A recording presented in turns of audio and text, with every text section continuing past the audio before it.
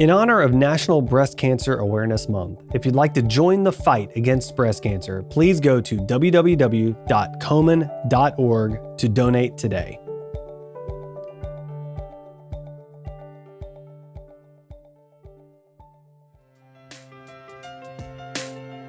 From Susan G. Komen, this is Real Pink, a podcast exploring real stories, struggles, and triumphs related to breast cancer. We're taking the conversation from the doctor's office to your living room. This is Real Talk, a new podcast series where we're going to break down the stigmas and feelings of embarrassment and talk openly and honestly about how difficult breast cancer can be. From diagnosis to treatment to living with metastatic breast cancer to life after treatment ends. Today, we're getting real about the mental and emotional impact of breast cancer. Breast cancer affects everyone differently, whether you're in treatment or just having completed treatment. Almost everyone will experience changes. Life changes and coping with those changes may not come easy. It is common for people diagnosed with breast cancer to experience depression, anxiety, fear, and mental and emotional distress. Just talking about these experiences and the long-term challenges of breast cancer helps to normalize the lived experience of millions of people who have been impacted by the disease. Katie Diamond Stone is joining me today. She is the Vice President of Community Health at Susan G. Komen. And taking care of your mental health and getting mental help is such an important and great topic. Katie, welcome to the show. So happy to be here with you, Adam. I'm excited to talk about this, and I'm glad that we're dealing with some of these stigmas. I understand that you are a breast cancer survivor and you help Komen's Patient Care Services. Tell us about your personal breast cancer experience and how that helps guide your career now. I am a 12-year breast cancer survivor, and I can't believe it's been that long, but I was 35 years old when I was diagnosed with stage 3 breast cancer. And because it was advanced and very aggressive, so was my treatment. I had 16 rounds of chemotherapy, a mastectomy, 6.5 weeks of radiation every day, and then about half a dozen breast cancer surgeries on the reconstruction side. And in the meantime, my daughter was 16 months old when I was diagnosed. And I was working as an attorney for a Fortune 500 company. So I have a lot of experience, unfortunately, with the emotional and mental challenges that come with a breast cancer diagnosis, and that also continue to stay with us through survivorship. But when I think about our work at Komen, how my personal experience certainly has influenced my passion for this work. But one thing that I know to be true is that my experience is different than anyone else's experience. So we've designed patient care programs that can meet the unique and individualized needs of every person who's been diagnosed, because my journey is different than everyone else's journey. And we want to make sure that we're able to be here for everyone with everything that they need. It's also really important for us to talk about those living with metastatic breast cancer, because they will be in treatment for their lifetimes. And the mental and emotional strain of that doesn't reflect my own lived experience, but I can only imagine is a really important part of maintaining good quality of life. So it's important that people living with metastatic breast cancer also feel comfortable reaching out for support. You know, I really love that you mentioned that, because I've had so many conversations with so many different people, and every story is just so profoundly unique, and every journey is so profoundly different. And I love that you're customizing those solutions to help people on their own unique journeys. So I just appreciate that you shared that so much. Well, sure. People ask me all the time about their loved ones who've been diagnosed, and they say, what can I do for them? What do breast cancer survivors or those in treatment want or need? And my response every time is, have you asked them what they want or need? Right. Because you can't paint everyone with the same brush. Well, I mean, it's kind of like saying, you had a baby. What does your baby want and need?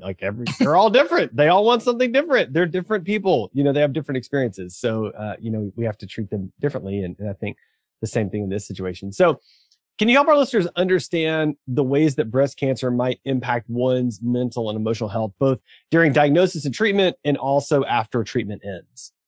So Adam, that's a big question. So maybe we'll break it down into chunks. As soon as you're diagnosed with breast cancer, you're immediately thrown into a brand new world. You have a new vocabulary to learn. You have new people to meet, clinicians, physicians, nurses, social workers. You have to figure out how to navigate a really difficult healthcare system. And then you add to that the family pressures, the pressures of managing your family life, taking kids to school, to their basketball games, and then add again onto that the pressures you normally have through your career. And it's a lot.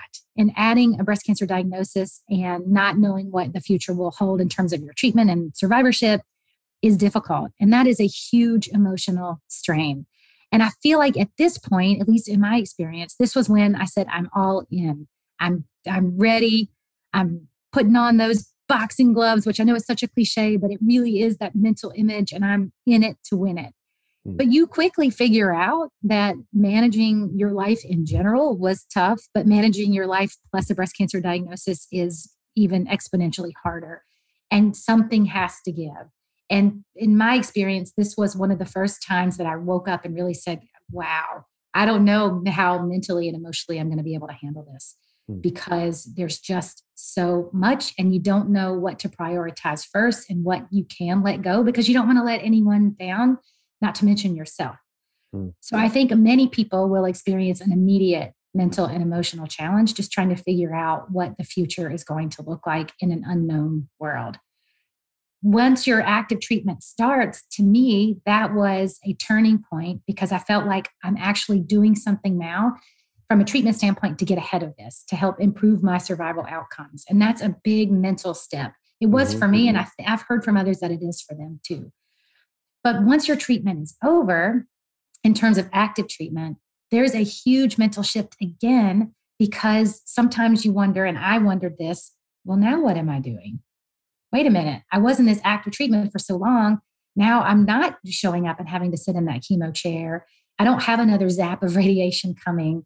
What does this mean? Am I now sort of not active in the fight against breast cancer anymore? So I think one thing that people need to realize is it's a constant evolution in terms of the emotional and mental challenges that come with a breast cancer diagnosis. And it doesn't end when treatment is over. Years later, 12 years later, for me, it can still come back. And we have to give each other grace and give ourselves grace, frankly, to say it's okay that these emotions and challenges are coming back up, and I will deal with them again in my new world, in my new lived experience, which I didn't have 12 years ago. Now, I love how you phrase that each time there's a mental shift that takes place, right? So there's the diagnosis, there's a dramatic mental shift that takes place, and then there's the time when treatment starts, and then there's a mental shift, and then there's the time when the treatment stops, and there's another, like there's a constant shift of sort of dealing with different struggles related to each of these things. I never really thought about that. I really appreciate you sharing that. So bringing it to your own personal experience, I understand you are a survivor, mentioned that earlier. Can you describe to us how you've struggled and how you managed to get through that? Yeah. Personally, I am not one to talk much about my feelings. And I'm much more comfortable in a place where I just swallow it down and just deal with it on the inside and not necessarily talk to anyone about it. But in this case of my breast cancer diagnosis, there came a time where I really needed to talk to somebody. And there are a couple things that I learned. Number one, sometimes you don't want to talk to the people who love you the most. And the reason I say that is they cannot, no matter how hard they try, be objective about your needs because they love you. And what I learned that made me the most comfortable was to talk to a third party, a counselor that was associated with the health system where I was being treated. I got a recommendation from the nurse navigator on the team to go talk to this person. This person didn't know me at all and was just there to listen. And it was so nice to be able to have that opportunity to talk to someone who could be objective and offer some suggestions. And that was healing for me. I know, though, of a lot of people who were able to talk to their spouse or their friend or in a faith-based situation, maybe their pastor, and get a lot of comfort for that. So I think that's one thing that I would challenge people to really think about is who in your circle can be that support for you, and then who outside of your circle can be that support for you to get that objective view that you may not otherwise be able to get from those who love you so much. Yeah, that's right. That's right. So it occurs to me that related to mental health, people might not even realize that they need help. Like there's so many other things going on, so many factors, things to worry about. You even mentioned yourself, you thought you were busy before. get a diagnosis and it just skyrockets. And so they may not even recognize that they need help. What are some of the signs and symptoms that they might look for to recognize that? One of the things that I saw in myself is that I was unable to juggle all the decisions that had to be made in terms of those related to my treatment, those related to the upkeep and nurturing of my family, and then those related to my career. And that was one of the triggers for me to say, wait a minute, I need to step back and see if there's someone who can help me sort this out. Another is just that lack of feeling of joy or your inability to find comfort in your life. Those are some of the bigger ones that occurred not only with me, but with others that I have talked to. We see a lot of people that will disconnect from things outside of their breast cancer experience because they just don't know how to handle it. But it's going to be different for every person. And so one thing that's really important is not only that we recognize in ourselves what these changes are, but that those who love us and that surround us with love also recognize it and feel comfortable enough to say, hey, I've been noticing you've been acting this way, or are you okay? And is there anything I can do to help you? Because in this situation, we are our brother's keeper, our mother's keeper, our sister's keeper. We have to take care of each other. And I think we need to get to this point where it's a community conversation. It's not all about just you and how you feel. It's how your community can rally around you to make sure that you're healthy, not only physically, but also mentally. That's right. That's right. And so we're having an entire episode here, or series even, devoted to mental health. Why do you think it's so important that we talk about this? I think as a culture, we don't talk about mental health enough. And there's been some sort of stigma attached to it for some reason. But it's totally natural to have challenges with your mental health or your emotional health after a breast cancer diagnosis. And by the way, it's not just the person who's been diagnosed. It's also the caregivers and the family surrounding them have challenges too. But it's important to talk about it because we want to normalize it. Let me give you an example. Back in the 1980s, when Komen was first founded, no one talked about breast cancer. No one would even say the word breast out loud. And so many people pretty much suffered in silence with breast cancer because they didn't feel comfortable talking about it. But Komen and many others started to normalize that discussion. And now we see pink everywhere and we associate that with breast cancer and people know what that is. We need to do the same thing with emotional and mental health. There is no stigma attached. There is no embarrassment attached. Life is hard. A breast cancer diagnosis is hard. Treatment is hard. Survivorship is hard. And we need to be able to normalize it and talk about it out loud without any fear of embarrassment or reprisal. That's right. That's so well put. And I really appreciate that. We need to normalize it. It's not a stigma. It's not a shame. It's something that we can talk about. It's something that everyone struggles with at some point in time, and we can talk about it.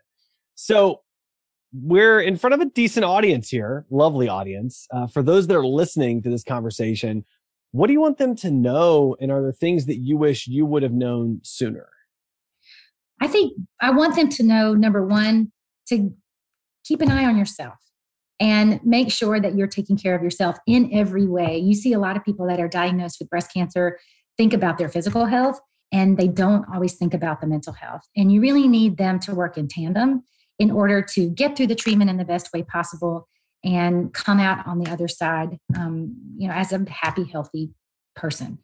The other thing is, as a community, we need to be there for those that are going through this disease and their caregivers who often get forgotten. And it's really difficult for them too.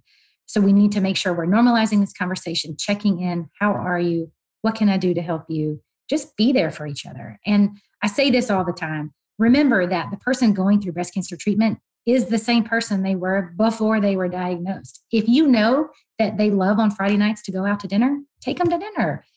Treat them differently. Treat them as the same wonderful person they were before the diagnosis. Yeah, that's great advice. I think a lot of times that perspective shifts and we forget who people are and what they prefer. And we can remember that and we can honor that. So, last question. Kay, this has been so good. What services does Komen offer for mental health? Where can listeners go if they need someone to talk to?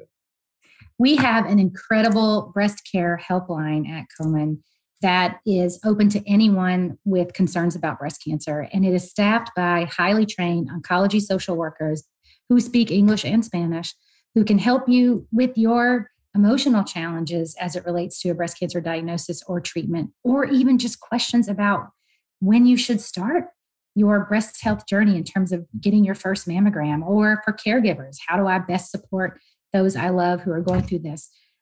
It's a free service, and we're talking about the phone being answered by people who are empathetic, who are experts, who share the lived experiences of the people that they are serving.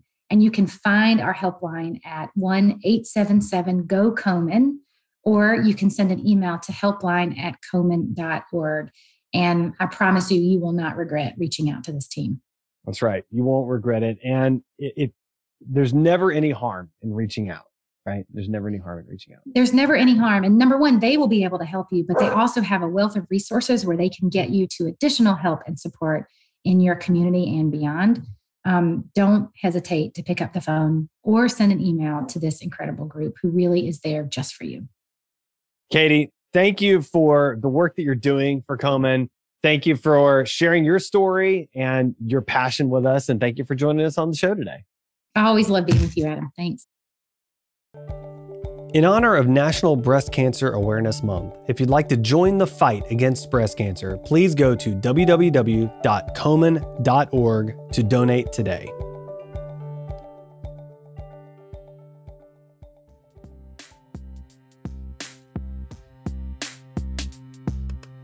Thanks for listening to Real Pink, a weekly podcast by Susan G. Komen. For more episodes, visit realpink.komen.org, and for more on breast cancer, visit komen.org. Make sure to check out @Susan G. Komen on social media. I'm your host, Adam. You can find me on Twitter @AJWalker or on my blog, adamjwalker.com.